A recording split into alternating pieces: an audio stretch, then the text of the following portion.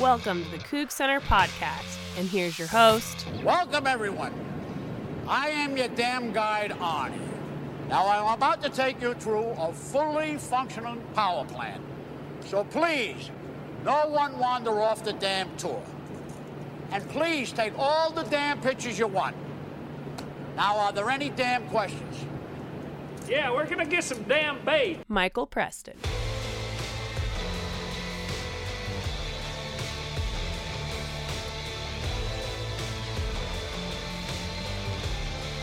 This is the CougCenter Hour, CougCenter.com season preview podcast. And ordinarily, this would kind of be mixed in with all the other podcasts we've been doing preseason, and would really be building you up to, the kickoff against the opening game against Utah State. But that is not the case this year. This is a weird year. Capital W, weird. Do you say W or W? I say W. W. W? I say both. I even ramble on these. This is just one of those years, and I don't even know if you can use the term one of those years because we've never had one like this before, where, again, I would be cutting a podcast every week for a month leading up to the season because there would be so much to talk about and storylines and all that other stuff.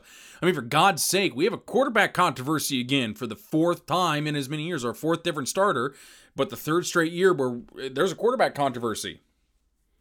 Before the season, we don't know who the starter is going to be.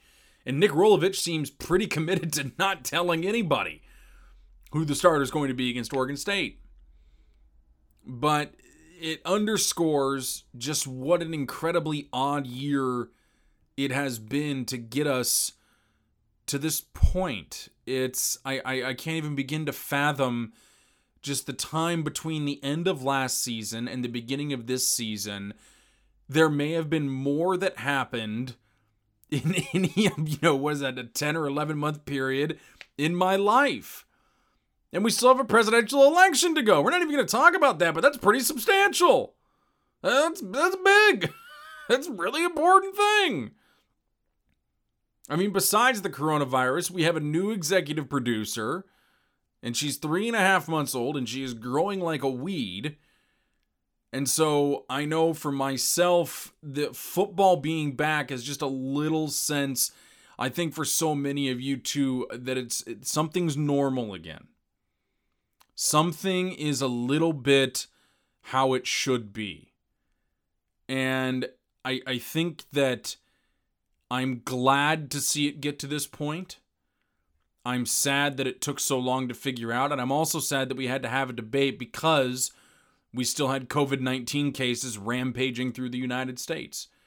And again, as we've explored in the past on this podcast, it is true that college students are less affected, but don't kid yourself into thinking the Pac-12 and Big Ten delaying things in August had anything to do with just the health and well-being of their student athletes. They have the same data that you do. They know that a large majority of kids this age will recover from this virus fine over a period of time that may be longer than other similar viruses, but it was about liability. God forbid, again, that one kid that doesn't was projected to be a first-round NFL draft pick, and he had to play this year. Boy, then do you have a problem.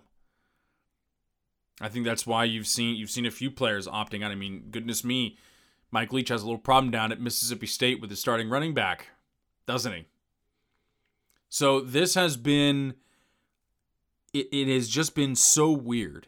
And the weirdness doesn't stop with a 6-game schedule where you're crossing over against one team in the South, and then you get to play a game the day of the Pac-12 championship against a team you don't know yet. And like I said before, I love that idea just permanently. But it's only 7 games. Maybe a bowl game? Maybe? I don't know. I don't even know what's going on with that. Nobody really knows what's going on with that. Everybody's just kind of flying by the seat of their pants right now. You don't really have you ever been drunk enough that when you're laying in bed and you're so dizzy, you just need to put your foot on the ground to remember that you're not moving? That is Cougar football right now. And I think I picked a pretty decent analogy. I think the other thing, too, for me is that with this 7-game schedule is that I find myself like, I am amped up. I am excited to see who comes out at quarterback. I am excited to see Max Borghi. I am excited to see if the defense has improved. I am excited to see what the coaches have been able to do, with this defense, because it was very bad last year. I'm looking forward to what Jake Dickert can do with them.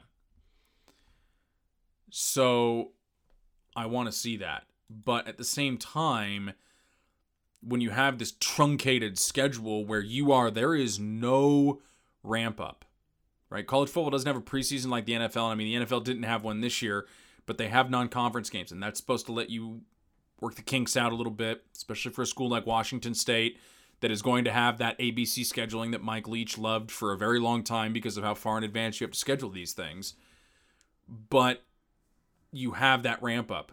Instead, you jump right in with Oregon State, a team who really doesn't like your new head coach, and who I've felt kind of over the last few years, there's been a bit of a budding dislike between these teams and fan bases. And it's kind of odd to say that because Oregon State has always kind of been that brother from another state that I've always kind of loved and rooted for Oregon State. But I can definitely feel like that vitriol building up these past couple of years. But I guess my view on this season is that, I mean, it is a season, but is it really? This is like Schrodinger's season. And I don't even really know the Schrodinger's box analogy that well. I'm just full of analogies in this. But that this is a season, but it is not a season. The Pac-12 is going to make their TV money. Washington State gets relieved from some of that financial hit they were expecting to take. But is it really a season? Because what you've got is, again, just 7 games, no warm-up, no real spring practice to get used to things, to then be followed by drills in the summer and then camp in the fall. Because it's hard enough to learn a new offense. It's even harder to do it over Zoom. It's even harder to do it on Teams. It's damn near impossible to get it figured out. Same thing goes for the defensive players. So my approach with 2020, and I think this is a good one because I want to guard my heart a little bit, is that this is a season. But these are games for Nick Rolovich and his staff to try to work some kinks out.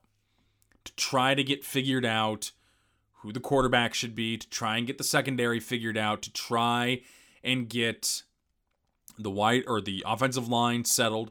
Because the other thing you need to remember too here is that anybody who doesn't want to leave doesn't have to. The NCAA has said nobody's going to be taking an eligibility hit by playing this year. Now, the difference, of course, is that is Washington State going to be able to afford to keep everybody? And again, how does it work in the future where you would have, over 100 scholarship players, because heavens knows these freshmen coming in aren't going to want to be walk-ons. So what happens there? But again, that's a problem for later on NCAA. That's a problem for later on Power 5 conferences. Nobody's really addressed it yet. Have you noticed that? Nobody's really talked about next year. Okay, well, what happens? Is it just a temporary one-time thing where you get to have as many scholarship, you get to have up to, let's say, 110 scholarship players? That's probably going to be the case, I would expect. But nobody said anything. So this is kind of that season where it's a curse in that, it's taken so long to get here and it's been so frustrating to get here. But it's a blessing in that I don't think I'm really going to think of it as Nick Rolovich's first season in Pullman.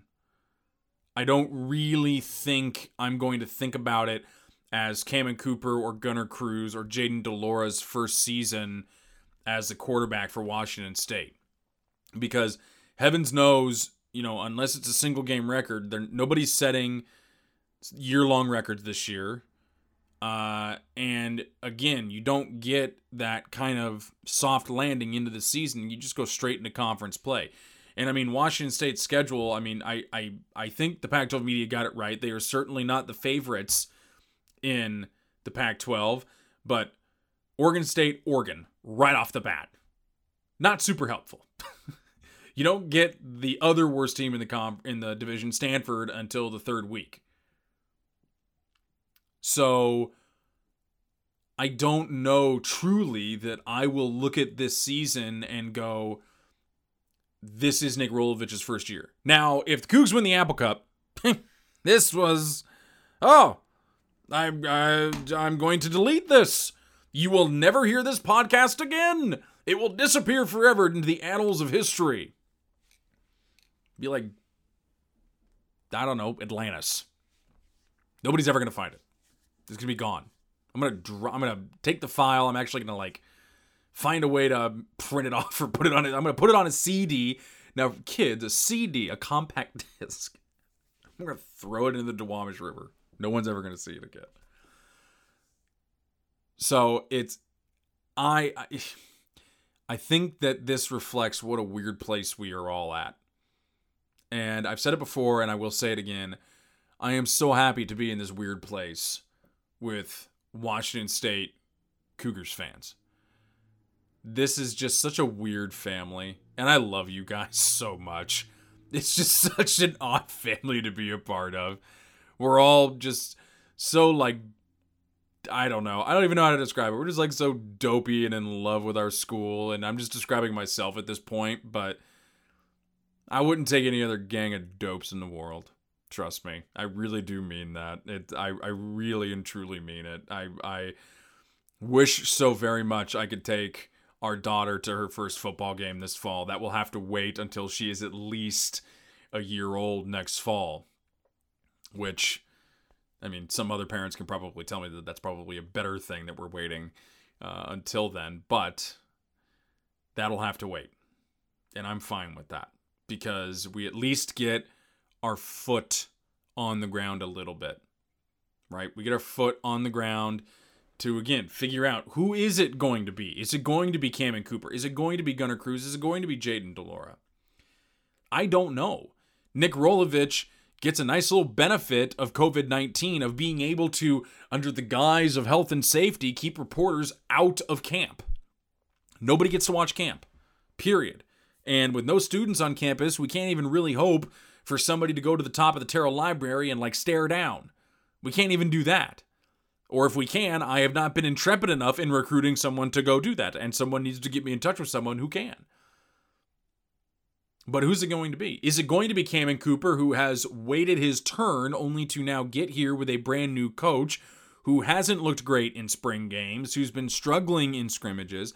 Is it going to be Gunnar Cruz, the guy who just has the body, literally, 6'5", 200 pounds plus, of a quarterback? Or is it going to be Jaden DeLora, the guy who Nick Rolovich recruited at Hawaii and whose body type might fit the run and shoot a little bit better? You're going to get your foot on the ground when you see Max Borghi running the ball a little bit more in this offense, being less of a pass catcher than he was in the air raid. Heavens knows he's probably ready to do that, though he did, obviously commit to Mike Leach knowing that you're going to be catching a lot of passes. You get your foot on the ground with Jameer Calvin. Jameer Calvin's back. I'm so excited to see him after he redshirted last year. With Renard Bell, with Travell Harris, with Calvin Jackson. You get your foot on the ground to see if Jahad Woods can pick up where he left off his sophomore year. If he can be the guy from 2017 and 2018 again. You get to see if Travion Brown can really step up and be that guy at Mike linebacker. You get to see what improvements the secondary has made, or you get to see if there's a lot more work to do back there than even we previously thought. And we do think there's a lot of work to do back there. You get to see Blake Mazza nail field goals. You get to see Oscar Dragicevic win a Ray Guy Award. I'm calling it now. Oscar Dragicevic, Ray Guy Award winner. Greatest punter in college football. I won't have it otherwise. You get your foot on the ground with all that. You get to have something a little bit normal. And even though, for me, watching the games will not be normal, having to negotiate with a 3 to 4 to 5 month old to go to bed before daddy can sit in the TV room and yell at the football men, at least for a little while, a little bit, things will be normal. And that's what sports has always been to me, and I think to all of us, it is that temporary little escape, though real life does have a tendency to, I don't want to say creep in, but it does have a tendency to be a part of it, and it will never not be that way. But it is at least something familiar. It is something comforting. It is something that provides you with camaraderie at a time where I understand how hard it can be to feel that camaraderie. We're all getting used to, or a lot of us are getting used to, working from home and not seeing coworkers, to not having those interpersonal relationships that we're used to. But this provides at least a little sense of community, even if we can't be in Pullman this fall. I will tell you one thing that I know for damn well sure, is that all of this is going to make that first Boone's Pass at the Coug actually taste good next fall. I am not joking about that. I am not joking about that even a little bit. Get your foot on the ground. Just remember that. Get your foot on the ground. Just something that feels a little bit. Just a little bit. Even for a few hours every weekend. Just a little bit like you're used to. We'll be here every week during the season, previewing each of Washington State's opponents during the 2020 season. It may just kind of be a little bit of an exhibition as far as we're concerned, but we're going to treat it like it's a real season. I mean, it is a real season in that sense.